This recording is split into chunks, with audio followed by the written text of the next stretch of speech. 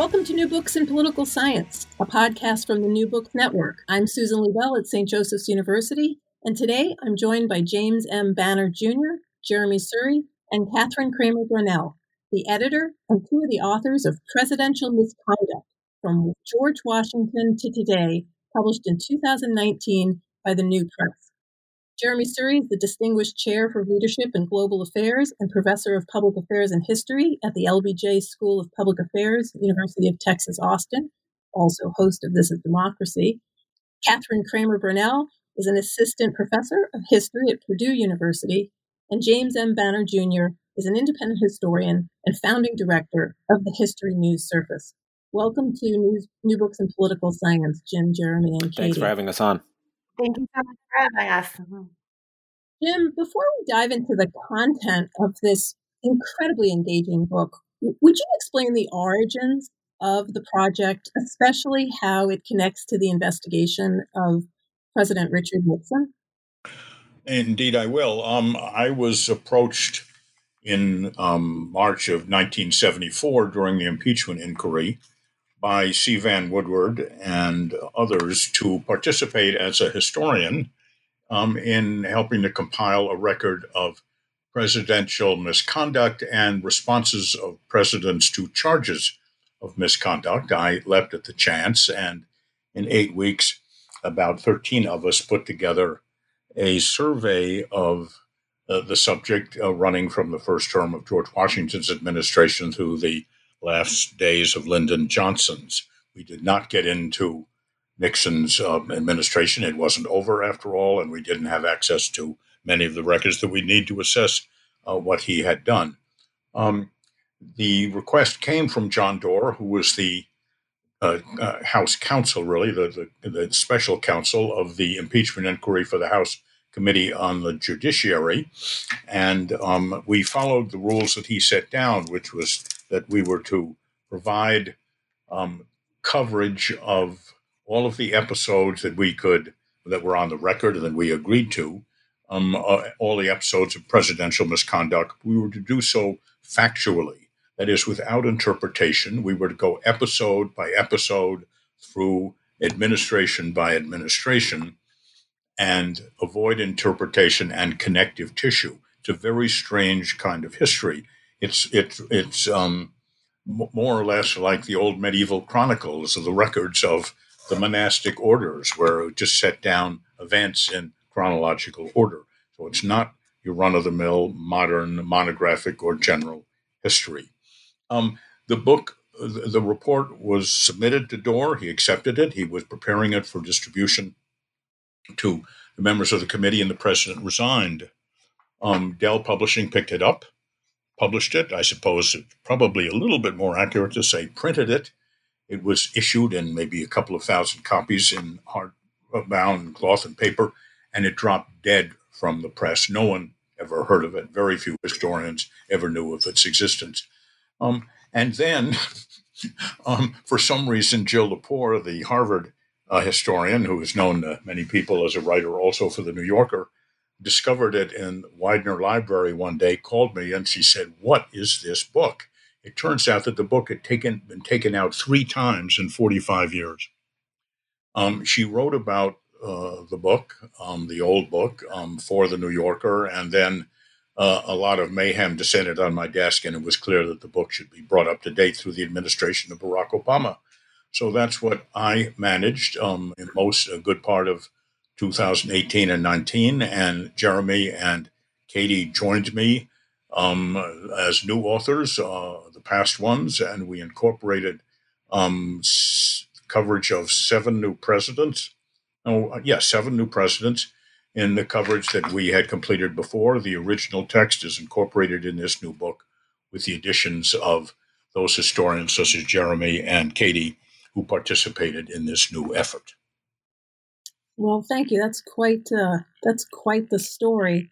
At the end of the introduction, you write that historical knowledge can help illuminate the context, the motives, the means of presidential scandals, and also the successes and failures of the remedial measures that people take to try to constrain presidential misconduct.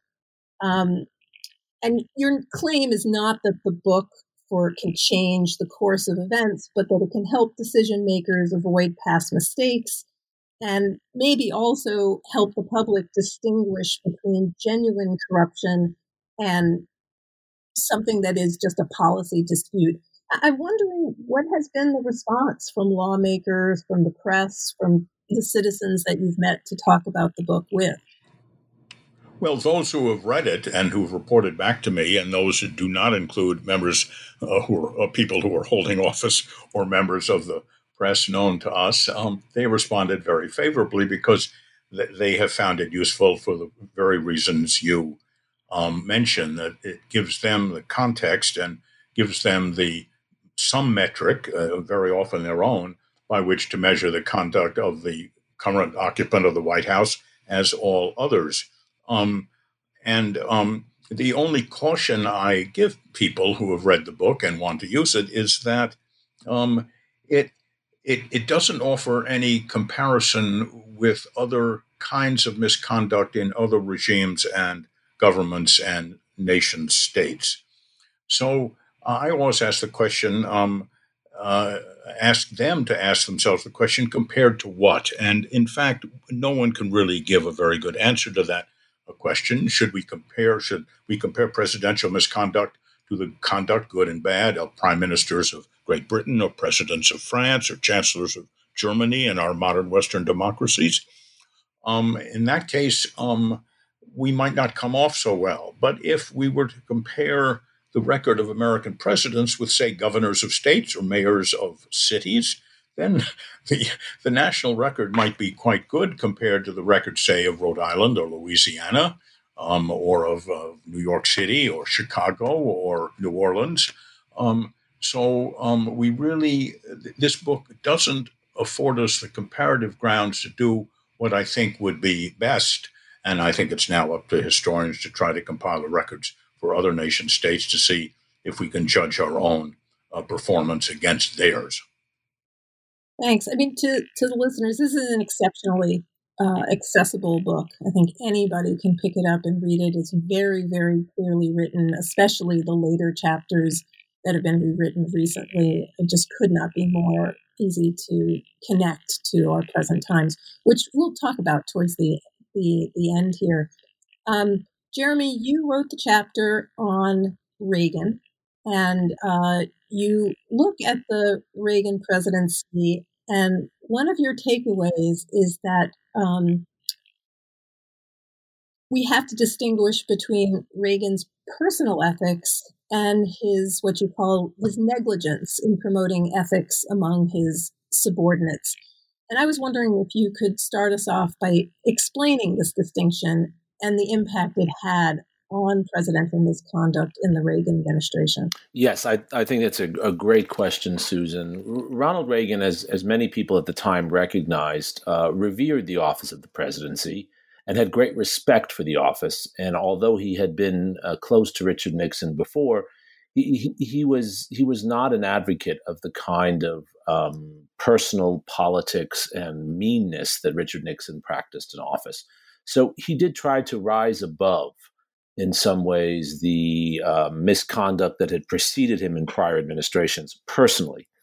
But he was very committed to reducing what he saw as excessive oversight and regulation in government. And he was committed to spending a lot of money on the military. And most of all, he was committed to bringing a group of close friends and close ideological soulmates into office. And that cocktail of deregulation, new spending on the military, and anti-communist zealotry, along with favoritism to loyal aides and ideological soulmates, allowed a lot of corruption to fester around the president. And Reagan, although he was personally an ethical person, he really did not like to get into discussions of ethics. He didn't like to talk about it, and he certainly liked to avoid confrontation. And so when he was presented with evidence of people close to him, like Edwin Meese, his longtime counselor and then Attorney General, like members of his National Security Council with regard to Iran-Contra, he convinced himself they were not doing the horrible things that the evidence indicated. And even when it was clear that they were doing horrible things, he often had trouble bringing himself to firing them or at least stopping them from their bad behavior. So it was negligence, but it was also a permissive atmosphere he created. If you were an anti-communist friend of Reagan, you could get away with a lot of unethical behavior, even though Reagan himself was not responsible for his own personal unethical behavior. It's interesting. Last week, Lori Ann Cox was on to discuss her book about the memos that Pat Buchanan wrote Nixon and also Haldeman. And the most fascinating memo that she reviewed for us on the podcast was one in which Buchanan urged that there be channels of openness, of criticism, so that there would be these feedback loops, that there wouldn't be this kind of reticence in telling people what was what. In other words, that you needed a certain amount of confrontation. Obviously, Reagan and Nixon were very different people personally, but she emphasized that the extent to which we set up a presidency will have the effect of either closing us off from the realities or hearing some criticism. And it's interesting, as I read your chapter, I couldn't help thinking about how this, your words, ethical reticence of Reagan ends up so at odds with his own personal ethical claims. So even as his person is not unethical, he creates this pervasive problem by neglecting management, neglecting to kind of come down hard on people. Right, and I think, Susan, he had always done that. That was part of his management style, which was extolled by some at the time. It wasn't just that he delegated authority.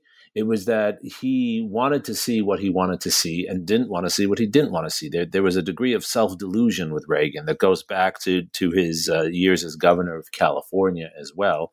And I think we have to say that it wasn't simply that he was naive. I think he also benefited from this. He benefited from the unethical behavior of others around him, like Edwin Meese, even though he himself didn't get his hands dirty. And that's there's kind of cynicism in that too. Can you pick one of the examples? The chapter is terrific. It treats the EPA, HUD, Iran-Contra, Pentagon bribes and kickbacks and lobbying. Can you pick one and just give people a reminder of the kind of presidential misconduct that was associated with the Reagan presidency? Sure. I'll stick with Edwin Meese since I've mentioned him already a few times. Edwin Meese, some of the listeners might remember him. He had been a close confidant of Reagan's since Reagan had been in politics in California and had done all kinds of work for Reagan as a political advisor as well as a government official. And Reagan brought him to Washington initially as a counselor in a role similar to the role that Karl Rove or David Axelrod would later play for George W. Bush and Barack Obama, and then made him Attorney General. And Edwin Meese used his access to Reagan to personally profit and to push his own pet projects. So he had a number of individuals, a set of group of individuals who were part of an organization called WedTech. It's just one of many examples, who gave him personal loans. He did not report those personal loans, and then he lobbied for them for government contracts. At the same time, he also traveled extensively, was reimbursed by the government, but didn't report that. And took tax deductions for his own, claimed he had spent for his own travels or had other people pay his travels.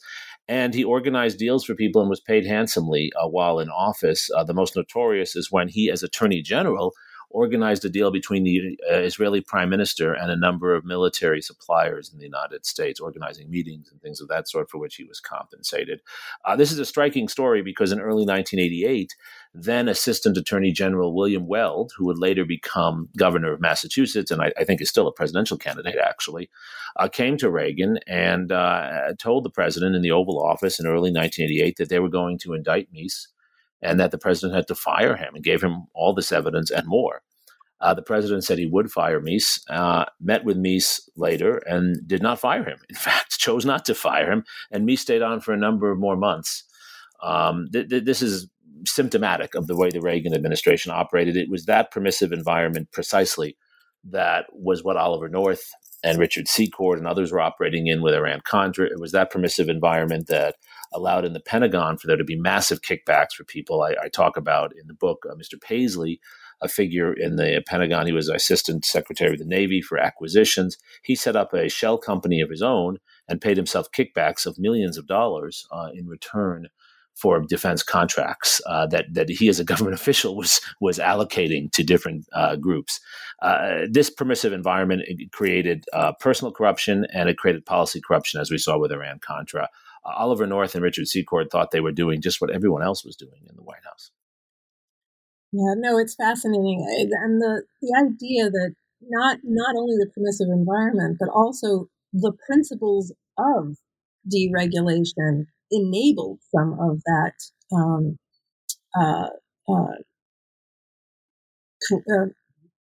misconduct.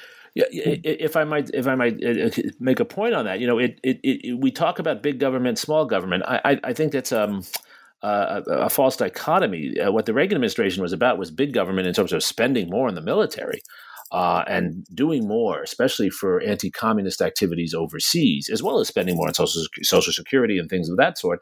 They meant less regulation. And I think what we need to start talking about as a society is what is the appropriate form of regulation and oversight for the resources that we use. When you're cutting back regulation, you're not actually cutting back government. You're just allowing government to become more corrupt. You do a great job in the chapter, which I really recommend. It's a very short piece that packs an enormous punch. The way you go through the savings and loan scandal explains in such a succinct and effective way how deregulation actually creates behavior that is not in the public interest and that ended up costing taxpayers an enormous amount of money. Absolutely. Katie, your chapter is about Bill Clinton, and you emphasize that there have been changes in the media environment in which presidents operate and in which the public views their work. And in particular, you see a big change happening in Bill Clinton's time. And would you explain what those general changes were and maybe give us an example of how they affected claims of presidential misconduct during the Clinton presidency? Mm-hmm. Yeah, there are two major changes in the media that I saw very much at play in these questions of presidential misconduct that came to the surface with Clinton's administration. The first is the shift in the mainstream media and the diversification of the dial that you ultimately have with cable television that really comes into being in the 1980s and becomes a political force by the 1990s.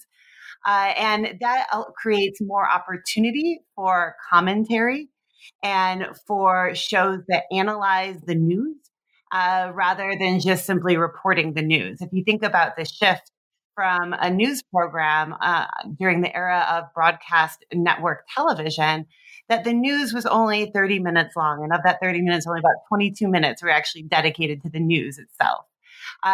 When you expand that and allow for that 24/7 news environment, there's just a lot more content that is needed. And so ultimately what happens is that more people come on shows, pundits. The rise of, punditry that we know it today really begins in the 1980s and again expands dramatically by the 1990s. And so there's a shift in the institutional structure that you have more content on television. There's a shift in journalistic ethics that comes out of Watergate, where you have investigative journalism that really starts to question policymakers and focus on this question of scandal, what some historians have called the politics of clean and dirty, where they are very suspicious of presidents and politicians more broadly and are constantly looking to uncover lies and deceptions. And this is one of the legacies of Watergate, where journalists like Woodward and Bernstein were very much the heroes of Watergate, and it showed the importance of the press holding the powerful in holding them accountable. But then it also goes off into more trivial matters in the aftermath of Watergate as well, is there's this constant search for journalists to become heroes again. So scandal is very much at the forefront of what people are thinking about as they're reporting the news. There's more discussion of those possibilities that happens on the 24/7 news programs. And then there's a third development, which is really significant by the 1990s, and that is the growth of conservative media.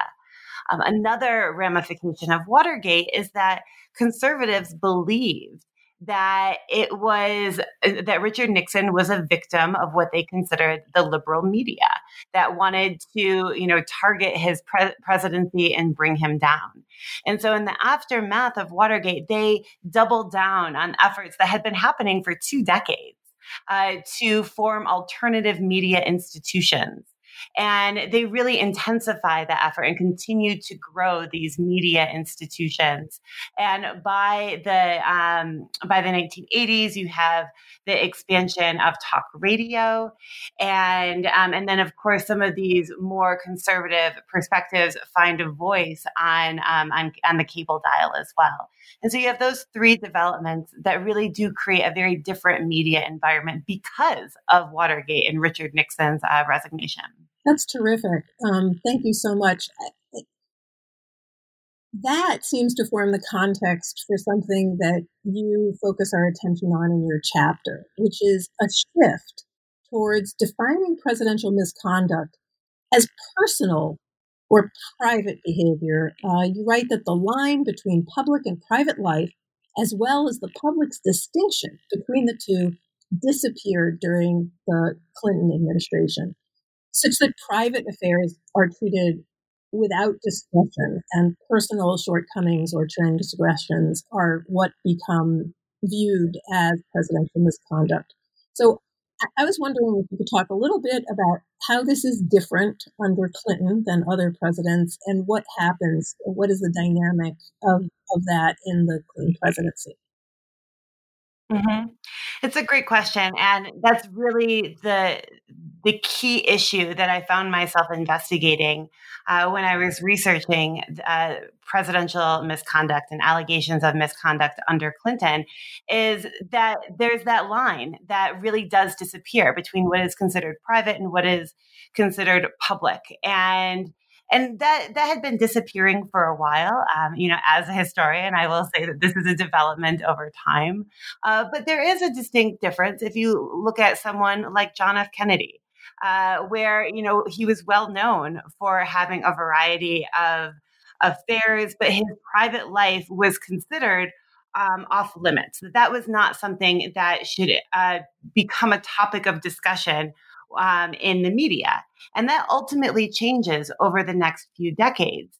And I would actually argue that figures like Kennedy and Bill Clinton were instrumental in that change as well, because they presented themselves and their candidacies for office, and particularly the presidency, by talking about their personality, by saying that their personal background was justification for why they should be president, by really foregrounding their personality to connect to voters. And so it's part of their strategy, their very successful strategy of foregrounding their personality to reach out to new demographics of voters, doing so on shows like Larry King Live and MTV, where again, they're not talking strictly about policy or what would be considered hard news. They're bringing in that soft news, that human interest element to boost their candidacies. And then I think that then does shape the way people then cover their candidacies as well. You focus on Travelgate, Whitewater, 1996 campaign finance violations, and Monica Lewinsky in your chapter. On the campaign finance violations, you mentioned that the Federal Election Campaign Act didn't have the effect. Jeremy, in his chapter, also mentions that a unanimous Congress told the Reagan administration, no, you may not direct this covert aid to Nicaragua. In both those cases, there seems to be a theme of Congress understanding that it does need to limit presidential misconduct, but it doesn't seem particularly effective. I'm wondering if you would agree with that under Clinton, Jeremy, if you would agree with it under Reagan. Well, I think with the campaign finance questions that came into play under the Clinton administration, one of the things that's really fascinating is that the media was really interested in this question. They kept bringing up and running stories, calling attention to some of these violations, but it really didn't get any momentum in terms of Congress moving forward on that. And I think that's because many people in Congress also benefited from these loose these loopholes ultimately in terms of how to raise and spend soft money.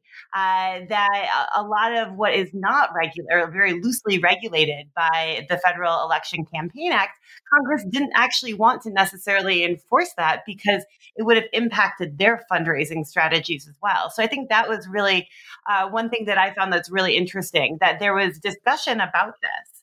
And of course, Clinton's opponents tried to use that as a way to target his administration. But it's something that actually the media was more concerned about than politicians themselves. Well, I think just building on that, I think Reagan was very similar in that he benefited enormously from resources that had questionable origins and a questionable process in raising money. But Democrats were participating in a similar process, which is why they did not want to prosecute him on this. And that's particularly true around the savings and loan crisis that you mentioned before, Susan, where you had Democratic senators and members of Congress, as well as Republicans, collecting kickbacks from these deregulated savings and loans institutions, one of which was run by George H.W. Bush's son, Neil Bush. But also, Reagan did surround himself intentionally with a lot of dirty campaigners. He recognized he needed that. Again, he didn't participate in some of the worst elements of that, and he often did not want to know what they were doing. But Lee Atwater and others around him were perfectly comfortable undertaking some of the practices that we bemoan today in terms of fundraising and also media attacks and the sorts of things that Katie describes so well in her chapter. Well, may I get in just a moment? Please.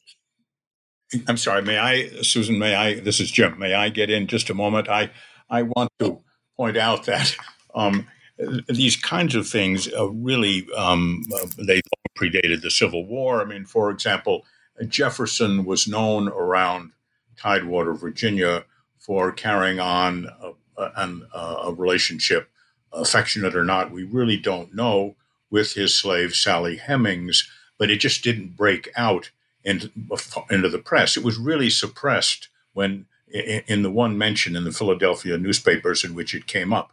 So, and also, I think we have to keep in mind that misconduct, which we can describe as both using public office for private gain and the defiance of known law, started within George Washington's administration when an assistant secretary of the Treasury walked off with $250,000 to speculate with those funds. Now, I know Jeremy, and I'm certain I know that Jeremy, and I'm certain the same as with Katie, are interested in the ways in which we can defend the Republic against this kind of misconduct, or all these kinds of misconduct, against greed, against malfeasance generally, about against Kabbalistic government, as took place in the case of the Iran Contra scandal during Reagan's administration. And I'd be interested in hearing from the other two as to how effective they think that laws and regulations, investigations on the part of Congress, the courts, aroused citizens, groups like the ACLU and so on, have been over 230 years of American constitutional history in protecting the nation and its government against the kind of misconduct that Jeremy and Katie and others and I have conveyed in this book. Is that a fair question? Sure, I'll take it. Sure.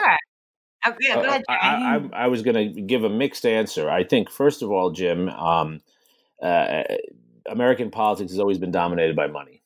And it's important to note that there's a consistency here. It's personal money. Even today, even after the repeal of Citizens United, the vast majority, something like 90% of the money in American politics comes from individuals, comes from wealthy individuals and then various groups of individuals.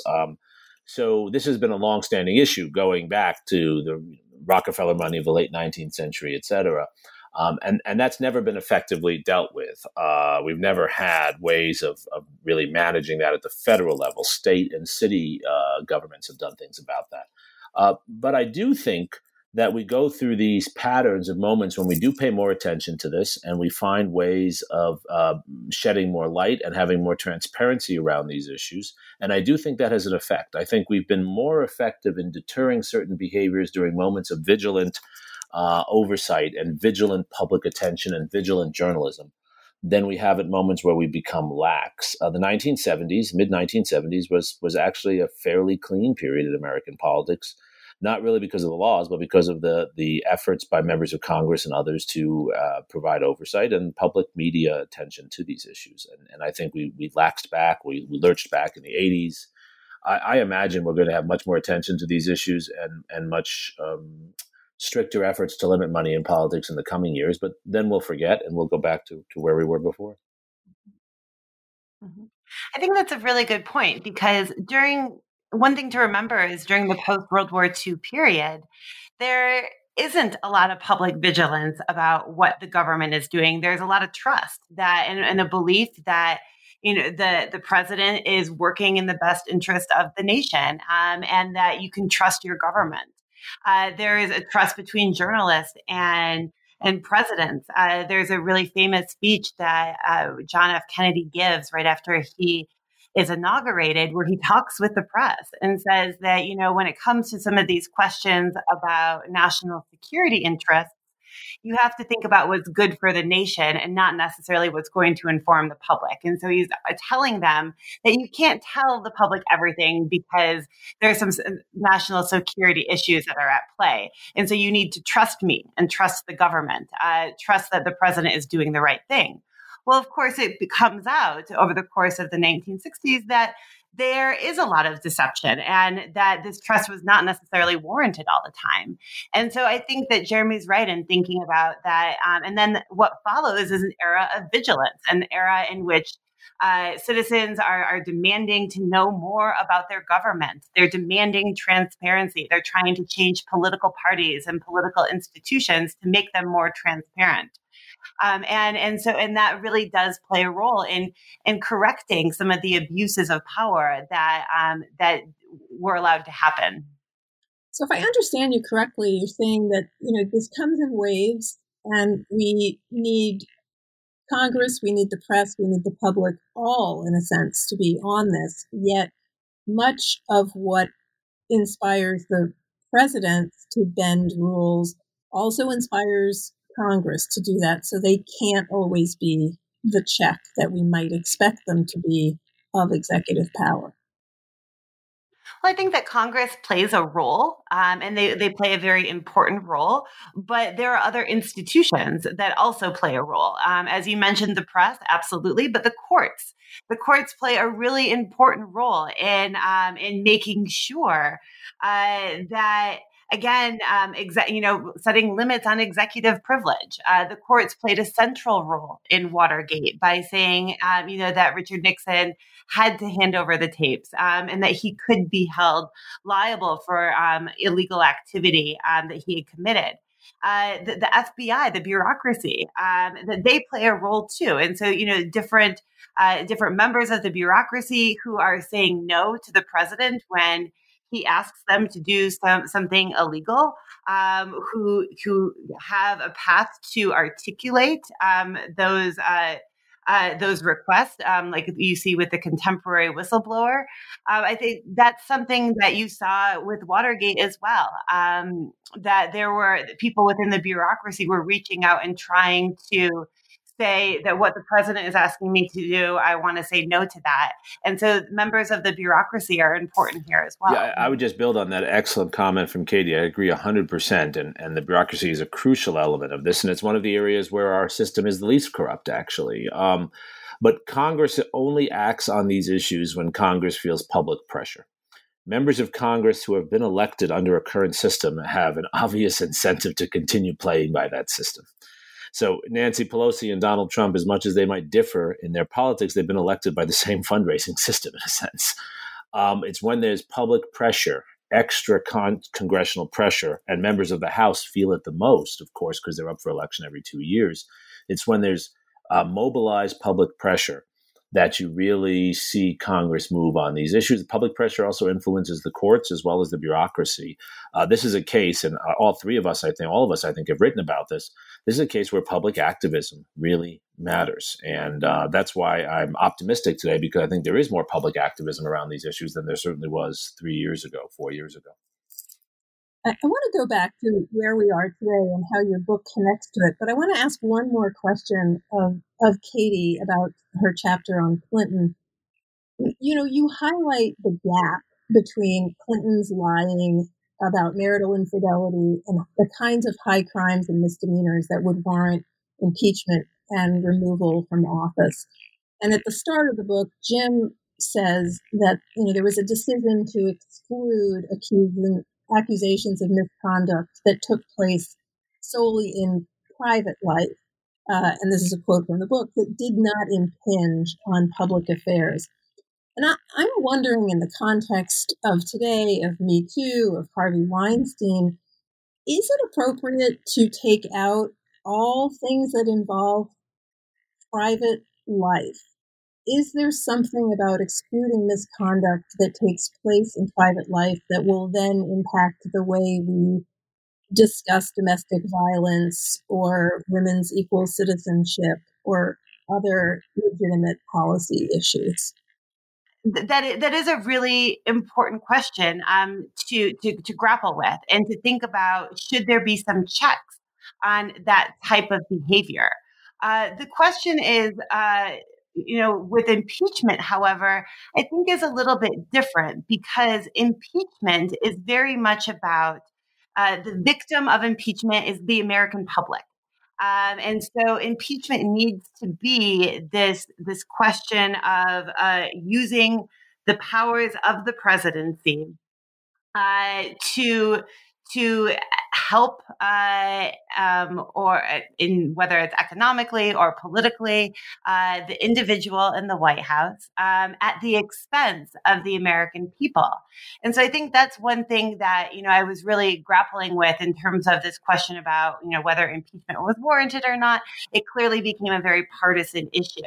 But I think that getting outside of the extremes, Jeremy gave a really great talk with me at a congressional briefing last month, where he mentioned very astutely how impeachment is on the spectrum of ways in which Congress can rein in executive abuses.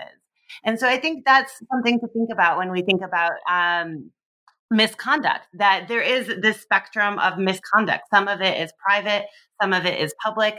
I think Jim would probably say that the boundaries of this particular book really focused on what was defined as misconduct at that particular time.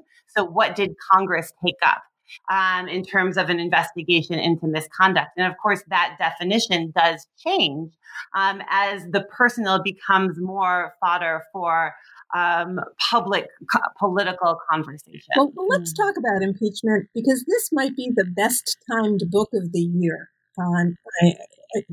One could hardly, it's almost the book we should wish for, that somebody would have provided a compendium of the types of misconduct that have happened in the past, so that we might judge and deliberate on the presidency of Donald Trump with clarity and not get caught in the polarized language that he may well be encouraging. What, for the three of you, are the takeaway messages of this book for those people who are grappling with the Trump presidency, with the vote of impeachment, etc.? I'll take a first stab, and then Jim and Katie can say smarter things. For me, there's a long list of takeaways, but there are two that I would just highlight for our discussion right now. First, presidential misconduct is an old story, but scale matters. And we have to compare what we're seeing today to what we've seen in the past. And the enormity of what we see today should alarm us after looking at this long, as you said so well, Susan, compendium of prior misconduct. We have a track record here, and we can see how this stacks up against it.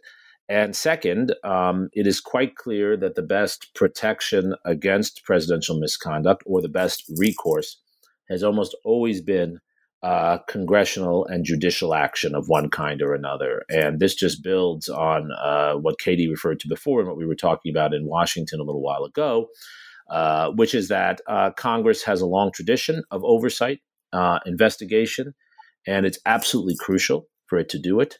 And people might sometimes find it annoying. They might sometimes not want to participate. But this is exactly what Congress not only has the constitutional duty to do, but it's absolutely necessary. And I think our book shows that. Jim? Well, I would like to take that a little bit further. I ask myself, is there anything structurally different in the kinds of misconduct we've seen over the course of American history? And I think there is. I think the break with, let's call it normal misconduct, occurred in the Nixon administration, when for the first time a president of the United States was organizing malfeasance and wrongdoing out of the Oval Office. We had never seen that before. I mean, most of the presidents whose administrations we recognize as deeply corrupt, say Grant and Harding, themselves were really as white as the driven snow. They were blameless of misconduct. They were just naive, incompetent, unseeing, forgiving of cronies, and so on. That's where they got into trouble. Nixon himself was orchestrating misconduct. Then came along Ronald Reagan, and Jeremy will check me if I overspeak or misspeak here. Along came Ronald Reagan, and within his administration, there was a cabal that put together the transfer of funds from an authorized purpose to an unauthorized one, and that's what we know as the Iran-Contra scandal. And that was done out of sight of investigative oversight. No one really knew what was being done and what had been done. What we see with this administration is putting those two kinds of misconduct together for the first time in American history. Misconduct is being driven from the White House on the one hand, and there's a cabal, there's a shadow government, this time including people such as Rudy Giuliani outside the administration, outside the appointed offices of government, trying to create policies that are not authorized by State Department, by Congress, by cabinet officials, and so on. And I think that I am most troubled by this twinning, this joining of these two kinds of very serious kinds of wrongdoing in the same administration, which is what we see today. Katie? I guess my big takeaway from reading this book, reading my co-authors' contributions, and working on it myself, is that, as Jeremy mentioned, congressional investigations into presidential misconduct, media inquiries into misconduct, they have been central to American history. This is a very consistent part of the political process. But through those, they play a really key role in shaping the very parameters of acceptable and legal behavior. And I think one of the things that becomes very clear, especially when you look at recent history and the new contributions that we brought to this project, is that there are both laws and norms that shape presidential conduct. and that Congress can do something about it. If they see the executive is becoming too powerful, even if there isn't a law on the books, they can pass laws like campaign finance reform, like the War Powers Act, like the Ethics in Government Act, like the Foreign Intelligence Surveillance Act. They can pass laws to say that there are boundaries for what the president can do. And so I think that's a really important element, and why Nixon is a turning point, because it did change the conversation about what was acceptable presidential behavior, because there was a congressional investigation into this, and because reforms were passed. And most significantly, because Congress acted on these concerns and acted on the evidence that showed that Nixon had abused the powers of the office, they said, they refuted his central argument that when the president does it, it's not illegal. And they held him accountable. And I think that's really the key lesson that comes out, is that it doesn't always go to the extent of impeachment, but holding presidents accountable is something that does take congressional action. It takes a vigilant media, and it takes the courts, it takes the bureaucracy, and most significantly, as Jeremy already alluded to, it takes the public, demanding this accountability as well. Well, I think the definition of a great book is one that you can't put down when it's in your hands and you can't stop talking about when you have a podcast. I think we could continue talking about this because I think this book is incredibly relevant in this moment in a way that books rarely are. So I'd like to encourage everybody to find a copy of Presidential Misconduct from George Washington Today, edited by James M. Banner Jr. This is the New Press 2019. It's available on IndieBound, IndieBound.org, which locates it at your nearest brick and mortar bookstore. Mine was at Labyrinth Books in Princeton. Shout out to them. Do we have any shout outs from bookstores near you guys? So Book People in Austin. Excellent. Head to Book People in Austin. You can also get it online. We know that, but let's support the press and the bookstores. All three of you, what projects are you working on right now?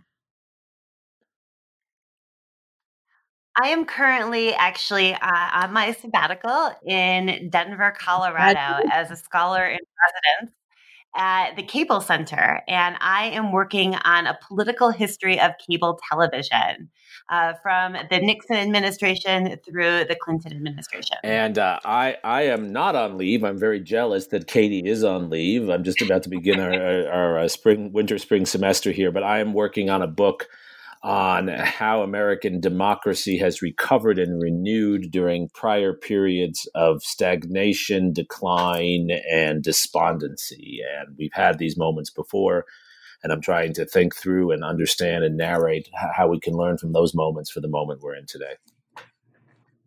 And I am retired, which means I guess I'm on permanent leave.